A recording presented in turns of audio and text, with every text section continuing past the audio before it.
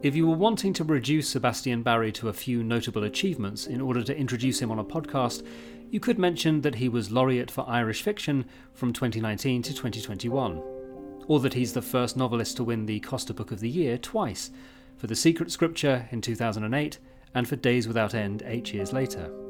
Or you could mention that he's equally adept at writing poetry, plays or prose. But the easiest and best way to appreciate his many talents, apart from picking up any one of his novels, is to simply get on with the conversation, as we sat down to talk about his new novel, Old God's Time, what it feels like to fall in love, the privilege of fatherhood, and how it is that he creates his rich fictional worlds. Sebastian, it is such a pleasure to talk to you about this new novel, and I hope a few of your other novels too. Yeah. Let's not begin with Old God's Time. I wonder, are you aware of things like the Marvel Cinematic Universe and the DCEU, as they call it, the Extended Universe? Was that be Spider-Man? It's all that kind of stuff. I think I had the number one edition of Spider-Man in the 60s as a boy in Ireland. Really? I'm sure we got it a bit late, but unfortunately it probably disintegrated in a cupboard. Buried under a carpet. I believe it's quite valuable. It's probably worth a lot of That's money. as far as it might have gone. So the reason why I mentioned, you look at me very like, what is he talking about? The reason why I'm saying this is because I've coined in my own head a phrase which is the Sebastian Barry universe, because the novels that you have written have this lovely thing, which is when you read one of your novels, it's obviously a fantastic experience, and then when you read a second one, these names start to appear and you go, hang on a minute, that's the same surname as in that book or in that one, and you realise that there are these family connections, even though they're separated often by large periods of time. So I have the Sebastian Barry universe in my head, but I wonder how you have approached writing that, whether that has been a very conscious and thought out way of writing the books as they come, or have you just been sort of picking stories from your own family, I believe, and then choosing the moment to write into them, if you like? There wouldn't be too much thinking out in my existence, and I think that's probably correct, because you should be as much instinctive in your methods as possible, as instinctive as you can be, because I don't believe books come from the top part of your brain, which is probably overeducated and you read everything. It's a completely different, separate bit of the brain. So you really have to try and get in there as a writer and find out what you have that could possibly transmute into a book. So there isn't a conscious thing, but I did, of course, notice that, writing the plays in the 90s, that they were mostly not exactly family plays, because I might hear of a great aunt who had been, a Protestant on the island of Sherkin and know nothing about her, and then write a play somehow in celebration of her forgottenness. And in a lot of the books, for instance, Tom McNulty in Days Without End, and nothing is remembered of him. That's an invented name. My great uncle was at the Indian Wars. That's all I knew. So that's a tabula rasa. So, but whatever sort of brain I have responds to that. So sometimes people say, "Oh, you have a very interesting family." Well, possibly I did, but also, it's mostly made up, which is obviously what a novel is supposed to be. It's not non-fiction. But there are two rivers I can see, to my eyes. They're really the two streams, or the two rivulets of the family that join with the marriage of my parents, which may or may not be the 10th book of these books, that era. I mean, that's the most dangerous ground for me, but, part of approaching these books is also because, to some degree, elements in them terrify me as a human being. So to find the personal little smidgen of courage to approach the thing is part of the enterprise. I mean, I had a family, let's say a father who was not interested in family. I never met large segments of a family that you would normally meet in a normal family. So it was an act of retrieval. And I think that's been my sense of, if I have a sense of mission, it's really to get them back and to bring them close. Partly to have a better understanding of myself as an Irish person in Ireland, because a lot of the adjectives describing me they don't really sound very Irish to people. But and also your children, try and place them. But of course, my children never read my book, so that's been a wasted task. Never mind. So it's that. And so, with that in mind, where does Old God's time come from? What was the sort of, I suppose, the first spark for that book? When I was a little boy, and when we were just back from here, from London, I'd been to an LCC school here, which in New End in Hampstead. So I was coming into an Irish schoolyard talking like that at the age of 6, which was, a license for them to murder me, basically. So I quickly learned how to be an Irish person again, but to save my life. But that was in Dalkey, and where the book is set. And my father stayed behind in London. So it was myself and my sister and my mother. And my grandfather, who often came to our rescue financially, had just rented the turret flat in Queenstown Castle, which is just a Victorian castellated house by the sea. I mean, it must be worth millions and millions now, but I don't think we thought about those things in those days. And it was the turret flat, we didn't own it. And there was, a marvellous landlord, probably incredibly wealthy, but presented himself to us as the gardener, going along with his creaking wheelbarrow. And I was just a little boy there with my sister, and down beside the sea where all the sewer pipes go out, scandalously in those days.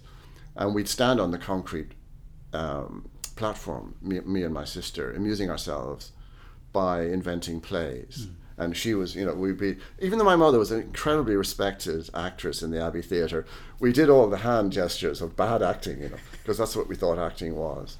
So that sort of thing, we were very young. And indeed, just as in the book, I sent away a coupon to get a box camera, I remember, winning a prize. And for some reason, they sent me a plastic cane, such as Fred Astaire might use in a dance. All those tiny things in the book are from them. And one day, again, I'm only 6, so I'm looking in. I looked in this door in the annex flat, which was this sort of lean-to thing he'd put up, the landlord had put up against the side of the castle. I think it's gone now. I was there the other day and I couldn't see it. Maybe for his mother or something. And anyway, he had rented it out to somebody. And I just looked in the door, and there was a man sitting on a wicker chair, looking out to sea, which is a big thing, looking out to sea. And didn't turn his head, but I could see he was smoking a little cigarillo. And the book used to be called The Cigarillo Man. I just looked in. I probably saw him for 30 seconds and never saw him again. No, certainly never spoke to him. And I was thinking about him, who he might have been. I might have heard that he was a retired policeman, but thinking about him then for, 60 years. And that really intrigues me, because I don't quite know some of the answers to the questions you might have about this book. But I do know that man somehow has come to my assistance, because all the things that have been bothering me, and one of the reasons I probably went to America with the other 2 books was in order not to have to deal with some of these other issues and all of these things that have really troubled me, both as an Irish person and personally as a human being.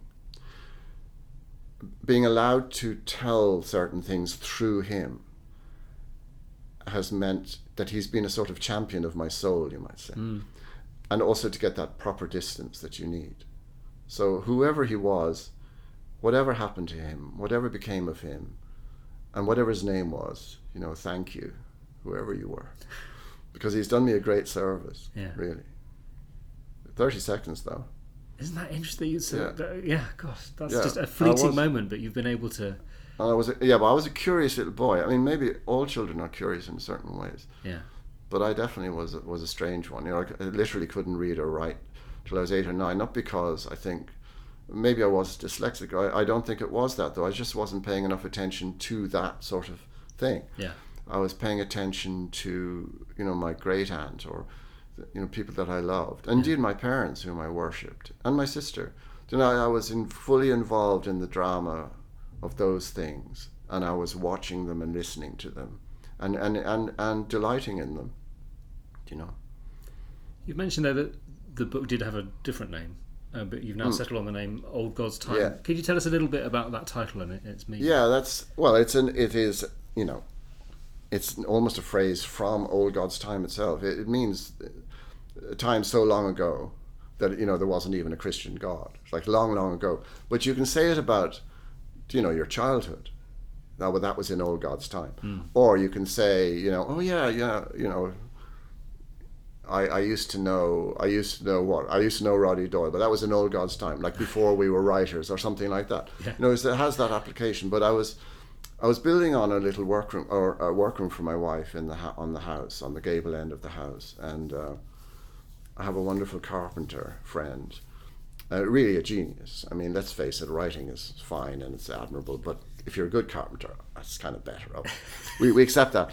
Anyway, I was in his workshop, and he used the phrase, and I hadn't heard it for years, and sort of phrase my grandfather used to use. Now, my grandfather is sort of briefly in this book, because he's the sort of unnamed, and turns out, well, we can't say too much about these things, but anyway, he turns out to be the father.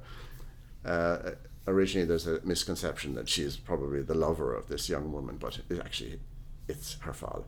But that's my grandfather, and he's the temporary gentleman in that book. So, and you might say, well, doesn't he die at the end? Temporary gentleman. So what's he doing there? But that's another thing about these books. Roy Foster, my great friend, who is an historian and likes things to at least be squared up properly. They're sometimes the same things, same characters with different versions, possibly of the same thought or the same story, but change, because I respect the fact that it's taken 40 years and you're writing them at 25 years maybe for these books, and so you're writing them at different times. So I respect those clashes. I mean, I don't know if people find that irritating or not, but I don't want to just straighten everything up. It's not a sequence in that sense. It's more literally like you've wandered into that part of my brain, and there are the exhibits in it. So I'm sort of unpacking that. It's just taking so long. I mean, 25 years is quite a long time. Yeah. And so we were. I was that little boy, you might say. Now you can, if you read the book, you'll see that it's all transmuted. There's other things happening. There's a lot of darkness being brought to bear on almost everybody in the book, and that's an authentic. That's an authentic echo of certain realities, but the license, the sort of the graceful license that, as I say, comes from the character of Tom Kettle. I mean, even his name, Thomas Kettle, is the poet who wrote the beautiful sonnet in the First World War, and which ends, "Know that we fools now with the foolish dead died not for king nor crown nor emperor, but for a dream born in a herdsman's shed, and for the secret scripture of the poor." And obviously I gratefully took this title, The Secret Scripture, for another book. And I suppose I could, and I was tempted to call A Long, Long Way The Secret Scripture, but I didn't. So I used it just for another book. He's Thomas Kettle. So Tom Kettle is really my homage to the real Thomas Kettle, who obviously wasn't a policeman. He wasn't alive in the 90s or anything like that, but actually was a great figure in Dublin of his day, and is totally forgotten now. He was a great essayist. But I'm very grateful to Tom for giving me the title of a book, at the very least. Yeah. I shouldn't talk about them as if they were still alive, but at the same time, Einstein does tell us that we don't understand time, that time is actually everything happening everywhere, all the same moment. So, narrative time, poor novelists, doesn't really exist, so that won't stop us. Well, that's interesting, because the narrative viewpoint, if you like, of this book is Tom Kettle, but he is moving backwards and forwards in time, and there is something very, I suppose, to use the well-worn phrase, unreliable about his narration, because of course it is affected by time, but also his ability to be truthful about the things that have happened in his life. Yeah. Did you know that you would be employing that kind of unreliability from the beginning? Was that an integral part of telling this story? No. I mean, my responsibility is like the child's, to see and hear and take down. So as the book unfolds, because I have no idea what's going to happen. I mean, I know something's going to happen, but I don't know what it is. And one thing borrows another thing. as Paul Muldoon says in a poem in another context, it was one damn thing after another, you might say. But things rise up to you. Some books remain stubbornly closed down, as if they just don't want to be butterflies. They'd rather be a larva, and that's fine. You've got to respect that as well. But other books seem to unfold in front of you. They shuck off various parts of themselves, and then the wings are being dried out in the sun. And the experience of writing this book was rather like that, where I was trusting the narrative almost like a reader. If I were to try and explain to myself some of the elements in the book, I would say, having referenced Einstein, because some of the material vis-a-vis Miss McNulty and her son actually belongs in the 60s from my memories. There is a sense that, and he does describe her flat as if everything in it belongs to the 60s, which he just notices. And it doesn't matter, you see, for him, what's going on in the book, because he's living it. Okay, so it's not going to faze him. But it's set in the mid-90s in Ireland, and yet there are rooms in that castle that I think belong to the 60s. So he has to negotiate that. But the reason for that is because he himself is deeply destabilized. I would say he's not so much unreliable, because actually the narrative is giving you an honest account of what's going on. So that's in a sense not unreliable. He certainly has things that have happened and he's been part of that he really mustn't be thinking of if he wants to have even a modicum of happiness. He's been retired for 9 months. He's found a way to sit in the wicker chair with his cigarillo, look out to sea, and feel a certain amount of joy. So that's his victory. But then these two lads, younger Polish, come from his old division to talk to him about an old case. And that's really what starts the book. And I had that first chapter maybe for 2 years, 3 years, where they've just arrived in on him, so I had to wait a long time to get what happened next, because a lot of book writing is waiting, because you mustn't know anything and you mustn't push anything on it, and you mustn't assume, and you mustn't also editorialize the narrator, and you mustn't make everything straight and square. You must allow it to be sort of authentically what it is. For instance, modern builders, when I lived in Greece years ago, I was restoring my father's house, and the house didn't have a straight line in, didn't have a straight edge, didn't have 90 degrees. It was an absolute, because a group of fellows had come in and just built it like an Irish cottage. They'd all built it together. It's like called a metal in Ireland, where a group of local people come and build you a house if you're getting married. And but the modern builders who were then restoring it were driven insane by this, and they wanted to straighten everything up. But that's not what you should do with a book. A book essentially is running to an old architecture, an old idea of architecture. We do have to be careful about what we can say about the plot of the book. Yeah, because it actually has a plot, which is unusual for me. As I get older, I get more plotty. But there is, I think, some very extreme light and very extreme shade in the book, by which I mean it talks about some very, very dark things, but it also, and we'll start with this, talks about one of the lightest things, which is falling in love, if you like. And it felt to me like the book had some of the greatest descriptions of the simple joy and pleasure of falling in love with somebody, which was simply to find somebody and to find them almost miraculous. And the fact that they found you miraculous in return was the real miracle. Tell me a bit about where that bit of writing came from, because I just enjoyed it so much. The thing that gave me, it's a soldier's courage, a novelist's courage. You're in the trenches, you've pissed your cacks, you're terrified, but you don't show terror because you don't want the lad beside you to be thrown, and then the whistle goes and up you go. So the thing that gave me courage for this book, that sort of courage, it's only what you need to get up the ladder and run into the bullets. But because there are dark things in the book. When we say there's dark things in the book, these are also phrases we could look at in a way, because these are some, the atrocious things that most people experience, but have to find a way to carry on with them, and have to find a place to put them down to. What is your necessary and unnecessary baggage? But when I was I was 14, and living in Monkstown, this big old Victorian house, absolutely isolated. But eventually, by climbing out the window almost, my parents were very, sort of unusual people. I was able to find some other human beings my age, And one of the most, I was completely unprepared for it because I was 14, so I knew nothing.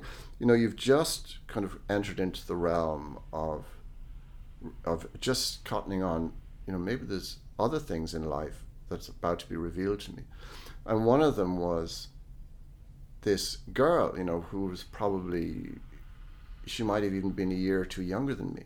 In those days, 2 years, a girl would never go out with a boy her own age, because girls were considered to be 2 years in advance of boys. I think this is probably still true, although maybe we should say 20 years in advance of men. So she was like a supreme being. I mean, she was this very, very beautiful person. I mean, that was obviously, you notice that when you're a kid. I mean, she was so beautiful that in contemplating her, in being close to her, and she was going out with somebody else, I would be fearsomely dizzy. It was as if everything people had said about God and religion out the window. This was the truth of the world, this radiance. And eventually, by some miracle, we were together, which I still can't understand why she thought I was worthy of her love. I don't get it still. I mean, she did teach me how to smoke, and the major. You don't know if you remember those. So that was kind of our pact. That was our loving pact. I'll teach you how to smoke. But I couldn't get over her. I didn't get over her. So and that feeling. So you might say, well, okay, that's kind of puppy love, or that's kids being in love, but actually, you could actually found a religion on that love. Mm-hmm. I mean, maybe people have tried, because it's so absolute. It's as if you've gone as a little boy, as a boy, from being a sort of darkened planet to, bright sunshine. And as I say that, the sun has just sneaked in your window, which is rather wonderful. So to retrieve, and so in the making of the book, to feel, it's not that I had to feel it again, because to be honest, when I met my wife many years later, it was the same thing. I was just older. I was 29. She was 27 again. That 2-year gap was being respected. Very important. I was in a different way, but it was the equal feeling of you will serve that person, you will have absolute devotion towards that person because you've noticed the almost catastrophic radiance of them. And I think that's important to say, because when we see, when you see a homeless person, or you see anyone wandering the street, or I'm 67 now, when you see older people, don't for 1 second think that they haven't experienced something like that. And that's what keeps them, their heart beating and their brain turning over. And no matter what difficulties you're facing, you're able to do it because you've experienced that. That's the thing that's being given to you. So to reconnect with that in vis-a-vis that first love, as you might say, gave me, it just carried me through. It was as if, like in Native American culture, there was a belief that if you wore certain robes that no bullet could hurt you, if you had the proper medicine, it was called, in your buffalo scrotum, on your saddle, important little things, bits of bobs that would protect you in battle. Well, that was my protection in battle, in the battle of the book, because it was a book that was a challenge to me, because I simply had to go to certain places that needed forensic clarity, and we can talk about that too, because there's a whole realm of, say, child abuse in the book that I couldn't have gone near without feeling the privilege of reconnecting with that sense of love with that woman. So I won't even say, it doesn't matter, girl, woman. It's not about that. It's a sort of planetary matter. You find the star that will bathe your wretched planet in light and give the possibility of life in it. People, that sort of love gives you life. So having reconnected, as it were, I mean, it's almost wicked to say to you, how sometimes people think, oh, you must sit there and God knows. But, sometimes that's very thrilling. It is, say with the First World War book, it must have been terrible to go back to the battles. No. Having had the, wildness of heart to read accounts of battles and to have it in your brain and then to write it, that's just sheer privilege. So that's always an excitement. That's always a joy, and difficult as the places were in this book that I had to go personally. And then you have to bring your readers there, I suppose. Nevertheless, it was done with a sense of joy because of that. First love, lost love. All the better a love for being lost. I suppose, is there an element as well of responsibility that comes with writing into those darker areas that you've mentioned? Because, as you say, you have to take the reader there. It's incredibly difficult to read and to think about when you're there. Yeah. And it felt to me possibly some of the darkest terrain you've had to cover. Yeah. But what keeps you going when you're writing that? Is it that sort of sense of responsibility to people who may have been through that kind of, I suppose what I've termed in my head, the opposite of love, sort of that abuse of love? The opposite of love. I mean, that's brilliantly put. It is exactly correct. Also, the murderer of love, the eraser of love, the crusher of love. And this has been, obviously, I mean, in a public sense, it's been a huge issue in Ireland with the priesthood and other institutions and everywhere and in families. And no one is sort of exempt, if we're honest about it. We've all touched on it somewhere, whether it's, a friend or a sibling or yourself, or, and it's almost impossible to deal with. See, my thesis is, having thought about this, been obliged to think about it for 40 years, 50 years, is when a grown-up person approaches a child and does something to that child that has nothing to do with the child does not even begin to understand. They are, in a sense, to my mind, murdering that child. To some extent, destabilizing that child so much that you're obliged, as that person, to reconstruct yourself. And that becomes the task of your life, simply to survive the damage done to you by somebody else.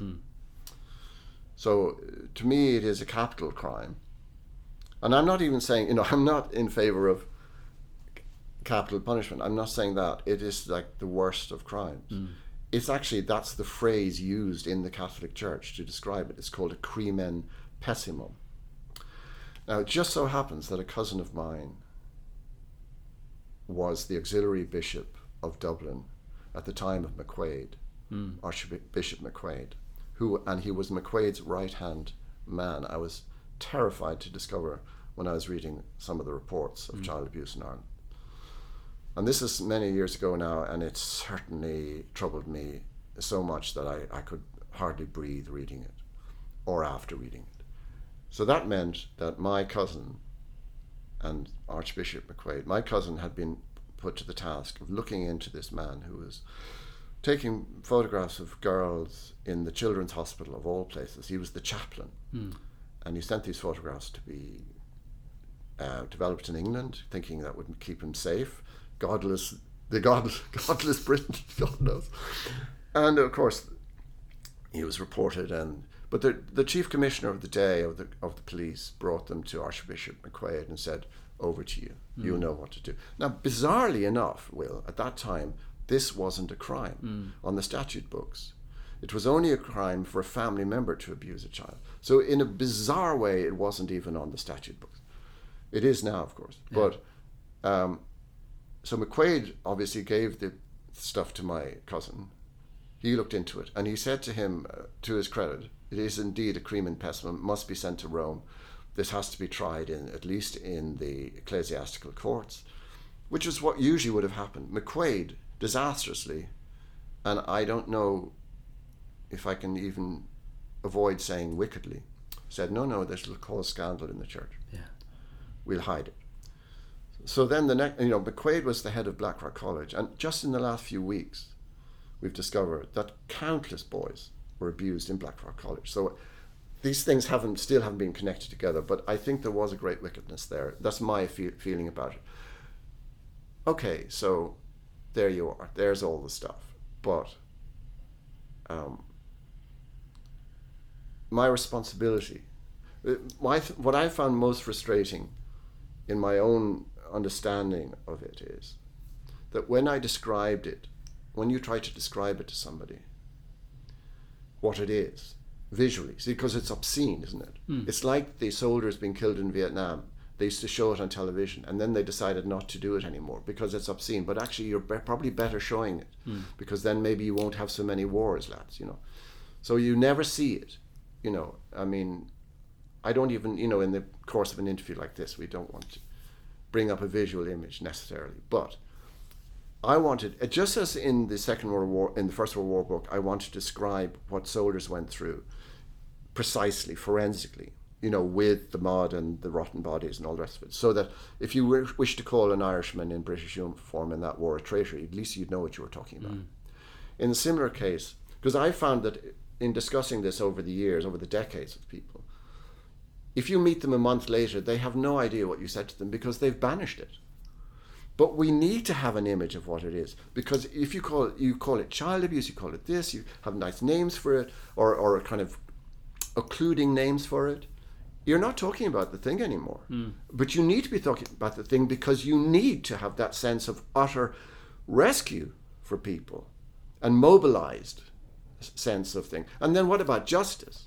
My great friend who's a senior counsel in Ireland talks about the nature of justice justice system is almost helpless before these dark human things, so dark that they're invisible almost. So it's that I wanted to make some sort of effort to make as there's a book called The Darkness Visible, which is about depression, but I wanted to make certain darknesses visible because I thought if the reader will trust me, and it's also because I needed to tell you this through Tom Kettle, because unless you feel the same sense of mobilized justice as I do, I can't breathe. It's that.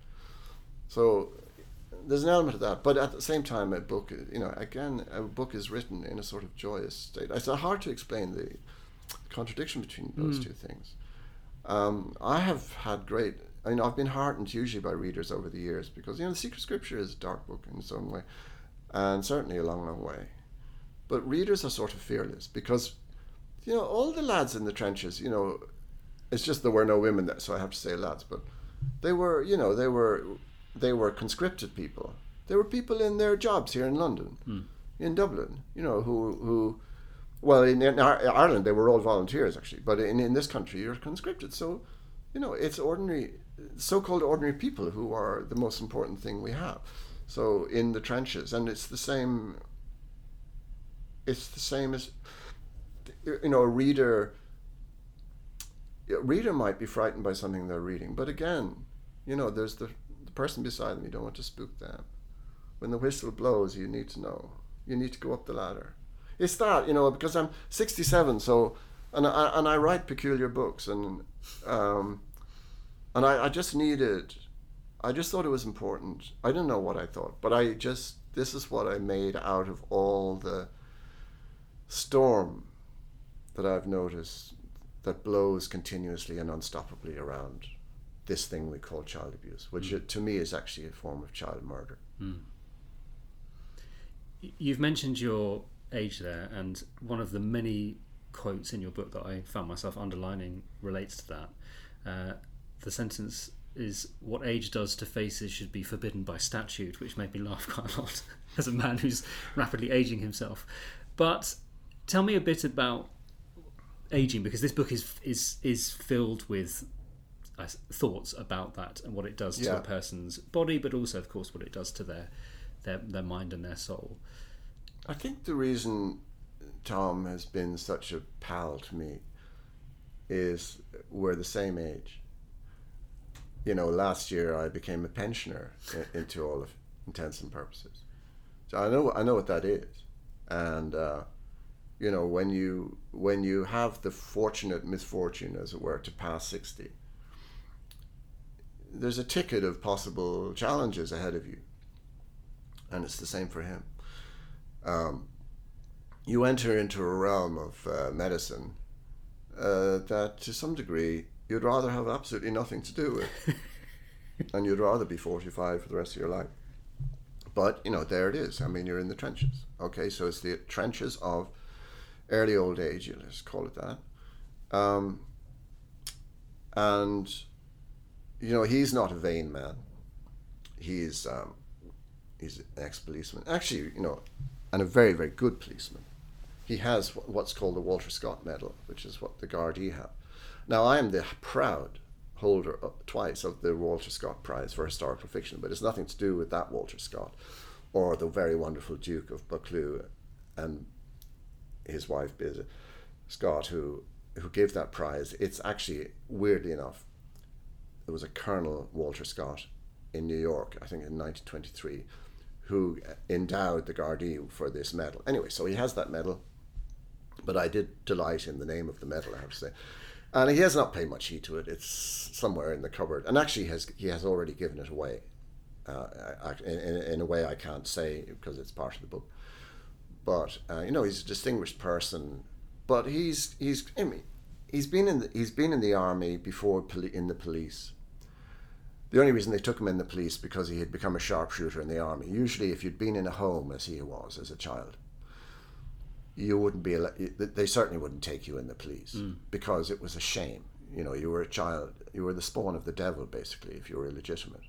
But he's managed, much to his happiness, to get into the police because he's a sharpshooter. So, he's there, and now he's done his work. He's been retired. He's had a terrible couple of years before he has retired, as you will find out in the book. But he's made peace somehow with himself. He's achieved that thing that we all hope to achieve, a sort of balance in his life, which is about to be completely pulled out from underneath him. So my identification, he is kind of my ambassador of old age in that sense, or early old age, let's call it, mercifully. And we're in the same place on the notched stick of life, you might say. And one of the graces of love is that, I married somebody who not only was brilliant, but also happened to be beautiful, and I can see how she feels about getting a bit older.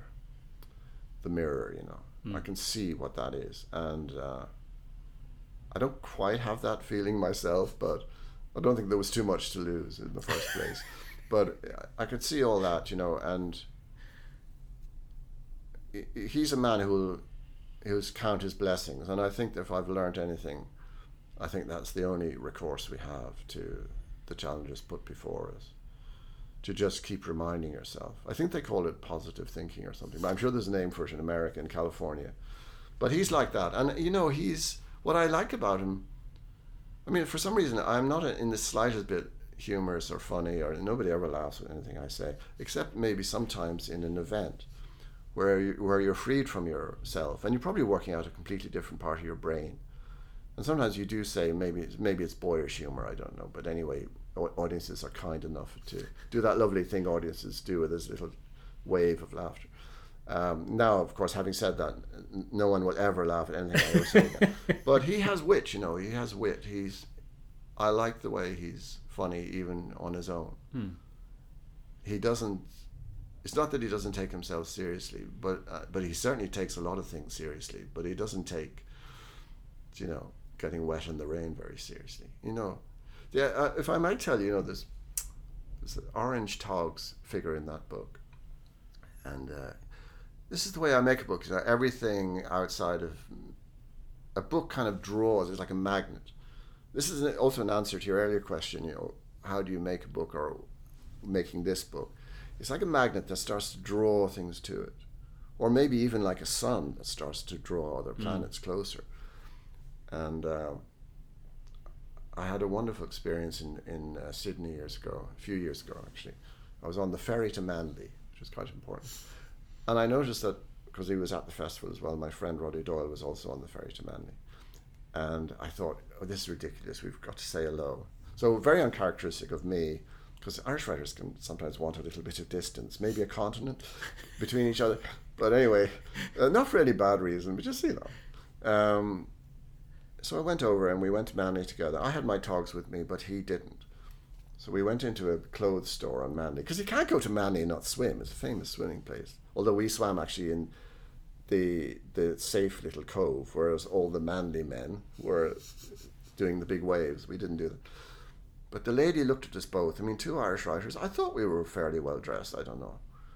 And she looked at us and she said, well, I do have some second-hand swimming gear. So we went along with this. This is a sort of version of this in the book. Obviously very different, but. And she showed us these yellow togs for, you know, $3 or whatever. So we bought them. So I sat on the beach. We sat on this safe little covey beach. And even so, we were a bit worried about, you know, having things stolen. So I looked after his stuff while he swam. These like two old fellas. And then he looked after my stuff while I swam. And we talked for hours sitting in that little cove about everything under the sun, and became fast friends. And, you know, I owe it to those yellow togs. So when I finished the book, I emailed Roddy and said, I finally got the yellow togs. They finally appeared in a book. It's not that I put them in or anything.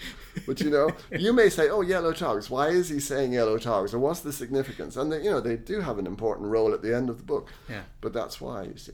That's the real answer to your question, why? Because, you know, I'm quite mad. But I think it's important to say about Tom, you know, as I was saying, that he's been through all these experiences. He probably is suffering. They didn't even call it PTSD in his day. They had another name for it, as he said. I can't remember what the phrase is, but it's in the book. Not only in his army experience, which was in Malaya, where he was shooting rebels at a distance, you know, that atrocious undertaking, shooting people in their own country at a distance, which is a sort of horrible Irish reversal of experience, or you might say, whatever. But he's also had these, you know, his experiences with his wife and his children. So, you know, he's pretty beat up, and also he is older, and there is a slippage. It's not that he's unreliable, but I think there is a slippage in his brain. But the important thing is, the book's written in third person. My job is to see and hear what is being shown to me faithfully. And so in that sense, because I was talking about this to Stephen Hogan, who's doing the audiobook, there's nothing untrue in the book in that sense, because everything that's happening he's experiencing. So in that sense, it's a narrative. But it's for the reader to say, oh, man, is that a different decade? Or, you know, and certainly there's one experience that he has where he wakes up in St. Stephen's Green, and it hasn't obviously happened. So I think that I'm depending on the reader also to be the graceful interpreter of the kind of battle of making a book. Just to finish off, I wanted to touch on fatherhood, because that's just been one of the big connections for me with your writing. I've mentioned before that I have a heart of steel when it comes to reading, and I always slightly suspicious of people when they say that books make them cry, and I'm like, really? But then I found myself, when my first son was about a year old, and I happened to be in Alicante of all places, and having to hold him at night in order to keep him asleep, and we were in a weird place and he was very unsettled, as I was reading A Long Long Way, a novel which is very much sort of centered around a father and son and their relationship, and has a devastating ending, which I won't go into for anybody who hasn't read the book. You must read it. But I had this terrible situation, which was I was holding a sleeping child whilst reading this book by the light of a window, and my shoulders were shaking as I was kind of sobbing and trying not to wake up this child. And I was like, oh, here I am finally crying at a book. And it's one of only of a few books that have actually had this sort of effect on me, but often it's to do with fatherhood. You've dedicated this most recent book to your son, and I know that obviously your relationship with your son has informed the two books before that as well. Well, this is a different son, this book. Yes. Yeah. So, but both of your sons, obviously, you have an extremely sort of close and important relationship with them both. And I just wonder how fatherhood has, if you like, informed your writing, and particularly, I suppose, the emotional impact of it. You can probably get by in the world. Well, obviously many do without being a parent or anything.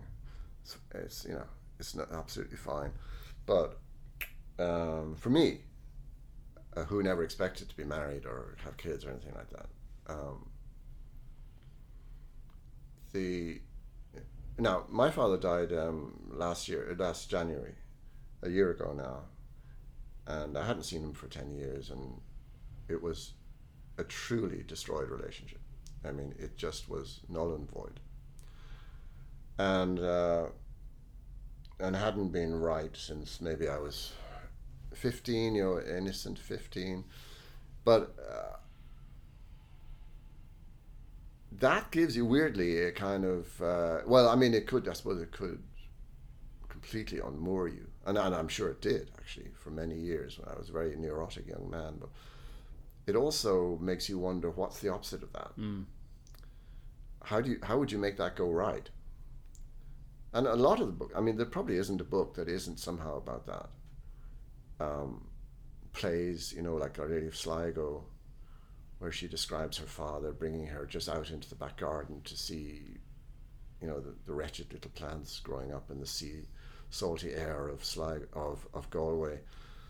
Nothing, but it's nothing, but it's everything. So all those tiny little moments, almost so tiny you can't see them, turn out to be your specks of gold that you've rescued from the river. And if you put them all together, you get your reward for being alive. And even when, Mer and Carl were born first, they were the twins. And when Toby was born, because I knew the privilege of having the twins, the bloody hard work of having the twins, never so exhausted. I hadn't even had the kids and I was exhausted. But when Toby was born, I wrote that in a poem, my reward for being alive. That's what it felt like. So this was it's like the recompense given you by the gods in place of what maybe you were denied or you just didn't have by chance or by the narrative given to you.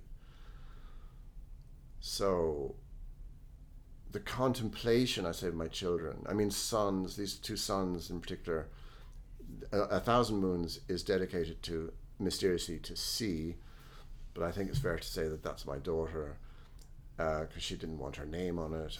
They're so strict, really, these children, but never mind. They don't allow you to do anything, but it's fine. It's good. It's discipline, isn't it? The discipline of the child towards the parent is much more important than the discipline the other way. We think we're doing all the work. No.